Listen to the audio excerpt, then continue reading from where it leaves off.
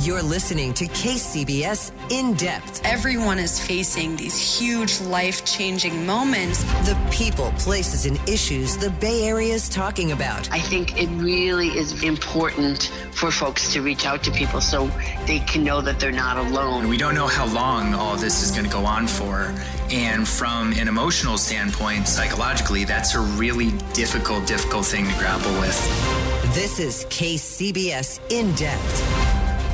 In 1945, in the closing days of the Second World War, the world entered the nuclear age with the nuclear bomb attacks on Hiroshima and Nagasaki. Here we are today, 75 years later, and the threat of nuclear devastation is still very much with us. But today's guests warn that it's not a sudden surprise attack that we should be most worried about, but instead, a mistake. I'm Keith Menconi. This is KCBS In Depth, and today we'll be hearing about that concern from someone who's seen nuclear mishaps firsthand. That would be former Secretary of Defense Bill Perry. He's been working with Tom Kalina, the policy director for the San Francisco-based Plowshare Fund, to help lay out this threat in the form of a new book called The Button, The New Nuclear Arms Race and Presidential Power from Truman to Trump. Welcome to both of you, Secretary Perry and Tom Kalina. Thanks for having us. Thank you. So just a little bit more on your background, Secretary Perry. You served as the 19th U.S. Secretary of Defense under President Bill Clinton, and you're also currently a professor of international relations at Stanford University. You have been crusading on the nuclear issue for a number of years now. Obviously, you already have quite a distinguished career under your belt. So what has been driving you right now to focus on the nuclear threat, which I would suppose probably a lot of our listeners haven't given too much thought to since the end of the Cold War? Well, the events in my life that led me to focus on this threat have been going back many, many years. Probably going back most dramatically to the Cuban Missile Crisis, when I was actually head of a small analysis team working with President Kennedy, preparing him with information about what was going on in Cuba. Every day that I went in the analysis center, I thought would be my last day on Earth. And I still believe that we avoided a nuclear catastrophe more by good luck than by good management. So the danger of a nuclear catastrophe has never been theoretical to me. Then when I was the Undersecretary of Defense in the late 70s, I was awoken by a phone call from the general of the North American Air Defense Command telling me that his computers were showing 200 ICBMs on the way from the Soviet Union to the United States. He quickly added it was a false alarm. Do not tell me the false alarms are theoretical either. They were very real, very, very real to me. That is a terrifying moment, I must imagine, and must have left a very long impression. So we are drawing here in this conversation on a wide breadth of knowledge and experience, and as I read in your book, some of it very sobering indeed. Let's get to know our other guest today a little bit better. That, once again, is Tom Kalina, Plowshare, with the Plowshare Fund. Remind us a little bit, if you could, what the Plowshare Fund is. It's an advocacy group advocating for against proliferation, nuclear proliferation, and interestingly, it has deep Bay Area connection. So tell us a little bit about that, the work that's gone into that, as well as why it is that you think that right now is the time to be talking about these non-proliferation issues. Sure. Thanks, Keith. Plowshares Fund is a global security foundation. So we actually give money away to the smartest people with the best ideas of how to reduce nuclear threats. So if you have money to give or great ideas that need funding, let us know, and you can find us online at plowshares.org.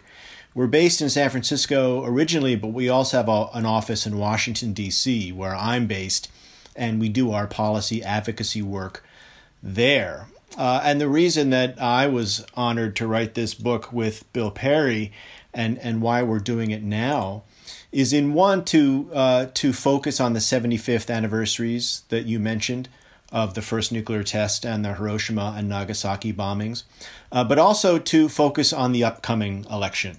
You know, every 4 years we choose a new president, a new administration, and that means every 4 years we can reset U.S. nuclear policy. Because one of the things that we point out in the book is that nuclear policy is essentially the president's policy. The president directs much more than anybody else what U.S. nuclear policy will be.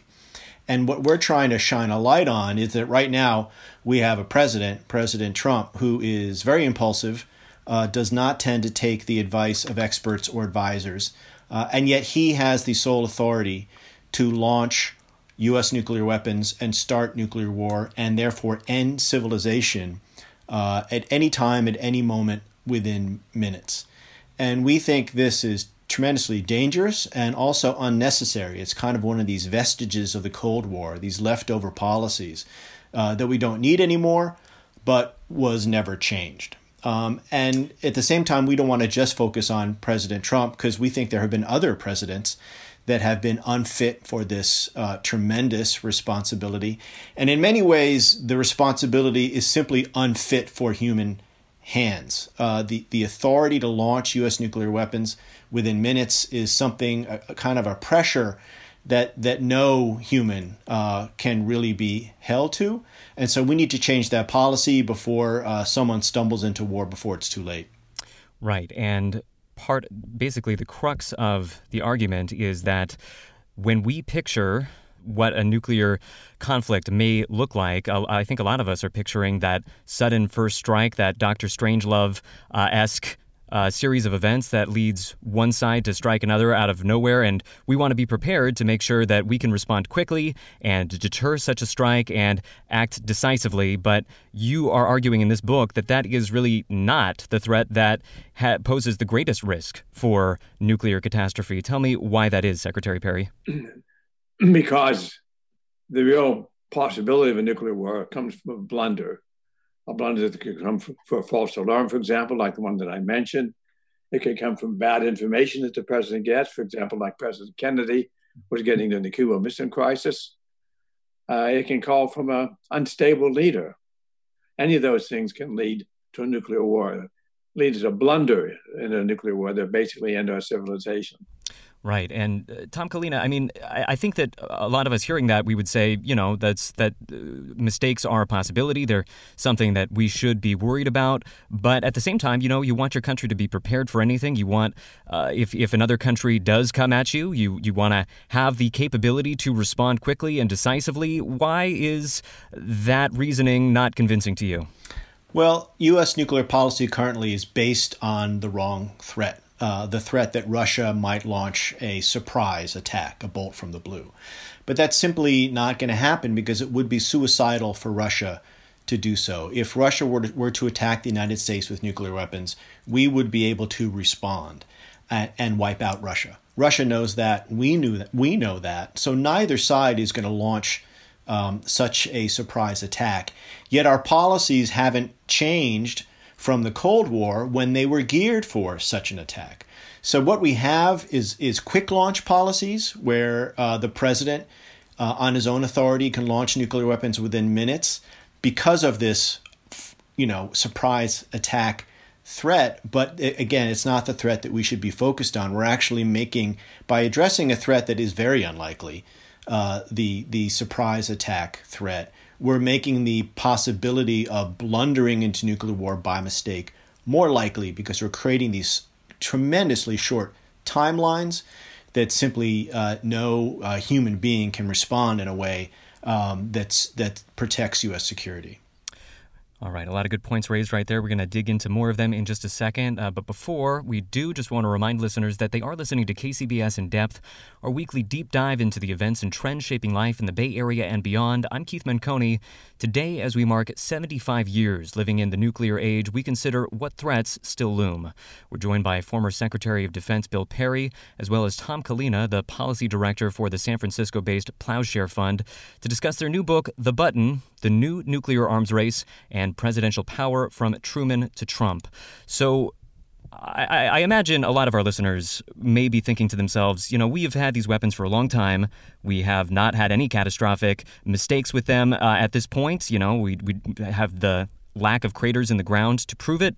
So are we perhaps overweighting the possibility of a mistake here? What would really make us think that this could be such a big possibility? And Secretary Perry, as your book illustrates, you have plenty of examples to show them.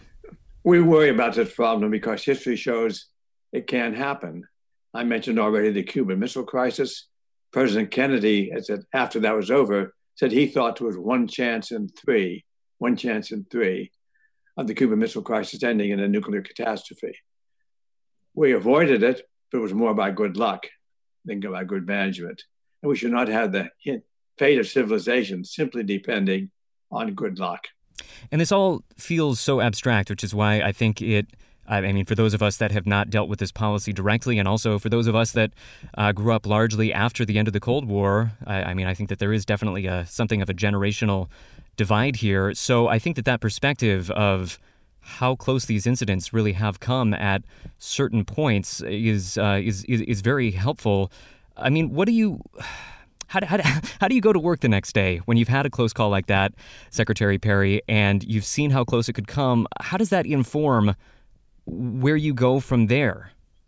Well, for one thing, you never forget it when it happens. And I've had 3 or 4 events in my life which have seared into my memory, seared into my consciousness, the danger of nuclear war. And so it's very, very real to me. And as a consequence of that, I try to inform other people of that danger. During the Cold War, most people believed there was a danger of a nuclear war and acted accordingly. But when the Cold War ended, we forgot about that. We thought the danger was over. We still have, between ourselves and Russia, almost 15,000 weapons, more than enough to destroy the world many times over. We still have the policies we had during the Cold War, like the quick launch policies, which are extremely dangerous.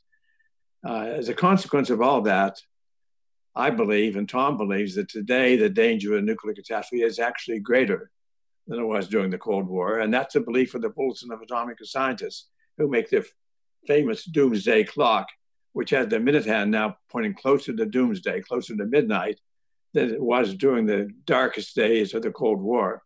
Now, obviously, I think a lot of our listeners would be surprised to hear that. More at risk right now than during the Cold War. So let's flag that for just a second. Tom Collina with the Plowshares Fund. For folks sitting at home who say, I haven't really been thinking about this for the last 10 years, really? I mean, I can imagine a lot of folks saying, really? What have we all been missing? Well, I think part of the problem here is that at the end of the Cold War, 30 years ago, people assumed that this problem had gone away. The Cold War ended, the arms race ended, arsenals started coming down in numbers, and people moved on to other things. And the problem is that when the public turned its attention away from nuclear dangers, the people who were truly invested in nuclear weapons stayed engaged, right? So you have a lot of money going through this system. You have defense contracts of hundreds of billions of dollars. You have jobs that are tied up in this process. And so there are entrenched interests and bureaucracies that didn't go away. And so the policies underlying nuclear war and the dangers therein, a lot of them stayed with us and are still with us 30 years after the end of the Cold War. And I think that's where the danger is that we're still living with these outdated policies, even though they have outlived their usefulness. So, for example, presidents having sole authority to launch nuclear weapons within minutes, we simply don't need that anymore. And it runs a risk of blundering into nuclear war for no good reason. And I think that's the point we want to make to the public. There's no reason to keep these policies anymore. They are simply left over, and it's time to get rid of them. Speaking there with Tom Collina with the Plowshares Fund, as well as former Secretary of Defense Bill Perry. Tom Collina, maybe refresh our memories, because I think a lot of us take it for granted that nuclear weapons are the president's weapons, and that just seems natural to us. But there is a history here. How did it come to be that nuclear weapons became the president's weapons? Great question. Thanks. And one of the things we did when we were doing the research for this book was to go back and find the answer to that question. I had assumed that the history would be that the president had sole authority to try to decide quickly in case there were a surprise attack from Russia. But in fact, if you go back to 1945, when President Truman took for himself the sole authority to launch nuclear weapons, there were no other nuclear weapon states. There was just the United States. So there was no threat of a quick launch bolt from the blue from anybody else. The reason why Truman took that authority for himself is because after the first 2 bombs were dropped 75 years ago on Hiroshima and Nagasaki, he was really taken aback by the devastation and the destruction. And he wanted to make sure that no bombs were used again unless he personally authorized it. So the good news here is that he took that authority away from the military, and he said only civilian leaders shall have this authority. The problem is that he gave it to one civilian leader, himself. No one else had any role or any say in that decision. And we see a problem there because, yes, that's a civilian decision, but it should be shared with more civilians. So, for example, the president should share the authority for first use with Congress. We think this would be more constitutional because, of course, the Constitution says that Congress shall declare war, not the president. And yet we can think of no more clear declaration of war than the use of nuclear weapons. And today that power rests solely with the president. And again, your argument would be, obviously this would gum up the works, slow things down, but your argument would be that we should not be concerned by the slowing of the nuclear response? Go ahead, Bill. I think the contrary. We think that the quick launch is a hazard, not an advantage. The quick launch is what makes it susceptible to blundering into a nuclear war, to responding to a false alarm, for example. We think that there's a great advantage to slowing down the process. The only reason for launching quickly is to get our ICBMs out of the silos before an attack occurs. But by launching them, we don't really gain any real benefit. The attack for the Soviet Union or Russia today is still coming. So we want instead to focus on our deterrence being effective by the systems that cannot be destroyed in a surprise attack, our submarines, and by putting our bombers as well, but primarily our submarines. So in short, we do not think a quick launch is an advantage. We think it's a hazard. Right. And staying with you for just a moment, Secretary Perry. So you mentioned submarines a moment ago. So this is going to get a little bit grim in this portion of the conversation, I'm afraid. But in the hypothetical scenario where we are responding to a nuclear attack on us, even if the ability to respond within the continental United States was damaged by a nuclear attack, there are still submarines out in the oceans that would be able to launch as well. And you're saying that in itself could be a significant deterrence.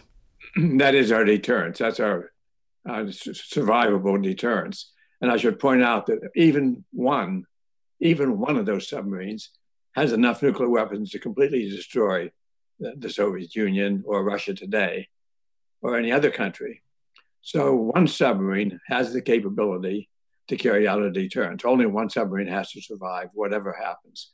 So we do have a very strong deterrence in our submarine force. We do not need the additional deterrence provided by ICBMs, and indeed the ICBMs provide such a hazard or a danger that we should be getting rid of them. We favor and we advocate in the book phasing out our ICBMs and basing our deterrence solely on the submarines and our bomber forces. Right. That's another one of the 3 major recommendations that folks can find in your book, which once again is The Button, the New Nuclear Arms Race and Presidential Power from Truman to Trump. I want to remind once again that you are listening to KCBS In Depth. I'm Keith Manconi. Today, we are taking a look at why the greatest threat of nuclear catastrophe might not be a surprise attack, but instead a surprise mistake. Laying out that concern, we're joined by former Secretary of Defense Bill Perry, who we just heard from a second ago, as well as Tom Kalina, the policy director for the San Francisco-based Plowshares Fund. Now, I think what gets lost in the math and what's always stuck in my mind is this strange notion that you need 10,000 nuclear weapons to serve as a credible deterrence when even one nuclear weapon detonating on any country's city would be an unimaginable catastrophe. We haven't seen the likes of such devastation since World War II. Correct me if I'm wrong, but I think anywhere in the world, really. So, at least not in one day. So, I think a really important point that you bring to the fore, Secretary Perry, in the book is the fact that Russians are not suicidal. I mean, they have many of the same values that anybody else in the world does. And if you look at them as real people, some of this math just doesn't add up. And they're real people. They're not stupid. They're not suicidal. They're not going to do anything that is stupid or suicidal. And therefore, they're not going to try to launch a surprise attack. Their weapons are for the purpose of deterring us, just as our weapons are for the purpose of deterring them. So we are absolutely focused on the wrong threat. And because we're focused on the wrong threat, our policies are more dangerous than they need to be. We need to change those policies. And sticking with you, Secretary Perry, discussing the issue of having one person with the sole authority to make this decision. Actually, let's draw that out for just 1 second. Could you tell us anything about what that process is like? I think a lot of our listeners would be familiar with the attaché that follows around the president with the football. How exactly does that process work if the president does decide that it's time to launch a first strike? He has his attaché take the communication system out of that briefcase that he carries. He takes out of his pocket the codes, and in a matter of minutes, he can communicate an order to launch, and in another matter of few minutes, that order can be executed. Probably a total of 5 minutes are required for him to communicate the launch command, and then for the launch command to be actually executed. We set up this system. It's an amazing technical system, quite impressive in many ways. It's been set up specifically to allow for that quick launch. And it's exactly that quick launch which we think is the great danger. And so while we are impressed with the technical capability of doing that, we think from a policy point of view, it's a mistake to try to implement that. I just want to say that the danger of the president having the quick launch ability is that if there's a warning of attack, of an incoming attack, that warning is communicated by computer systems, by sensors and networked computers that the public may think are not vulnerable to cyber attack, but in fact they are. So if the president gets warning of an incoming attack, in our view, that attack is more likely to be a false alarm than a real attack, because a cyber attack could have taken place that shows that there's an attack happening, but there actually isn't an attack happening. And so the best thing for the president to do is not to act quickly. Because of the dangers of the cyber risk, we think the only responsible thing to do is for the president to take no action in retaliation until the president is 100% sure whether the attack is real or false. Because the worst thing that can happen here is that the president would order a retaliatory attack to a phantom attack. In other words, the president would be responding to a false alarm, and therefore it would be the United States that would be starting nuclear war. So that is the ultimate nightmare, and that's what we're trying to prevent. I would just add to that if he makes that order, and then he discovers it was wrong 2 minutes later or 3 minutes later, there's no way of calling back the missiles, no way of destroying them in flight. He will have irreversibly started the process which leads to a devastating, catastrophic nuclear war. Yeah, a sobering point indeed. I want to remind listeners one last time that this is KCBS In Depth, speaking right now to former Secretary of Defense Bill Perry, as well as Tom Collina with the San Francisco-based Plowshare Fund. Now, looking at the other side of this, a number of analysts have argued that Russia is pulling away from the United States in terms of its capabilities, of its nuclear arsenal. Furthermore, they point out that the U.S.'s own arsenal is aging, and there is in the works right now a widespread modernization campaign that's going to take several decades, cost many billions of dollars. What do you say to the concern, Tom Collina, that the U.S. may fall behind other countries? Is that an acceptable? Is that acceptable? Does that increase the risk that the U.S. faces if it does not have the same capabilities as other countries? The way to look at this is, do we have enough nuclear firepower to deter an attack on us? And the answer is yes. As we said, we have submarines based at sea that are invulnerable when they're deployed. And as long as that's the case, no other rational leadership will attack us. It doesn't really matter whether two countries have the same number of nuclear weapons, whether those nuclear weapons are the same age or how they are deployed. So deterrence is assured if we have a survivable second strike capability. Anything beyond that is to us unnecessary and wasteful from a budgetary perspective. So what you have is countries making or analysts making political arguments to say that we have to have as many as the Russians. We have to have X number more than the Chinese, this kind of thing. If one country is modernizing weapon X, then we have to modernize it too. It's simply not true, and all it does is perpetuate or promote a new arms race where you have both countries thinking that way, and that's how you get to out-of-control numbers. And just to give you a sense, the last time we had an arms race thinking this same way, we had the United States and the Soviet Union together having over 60,000 nuclear weapons. There is simply no rational case for that. It's a political system run amok.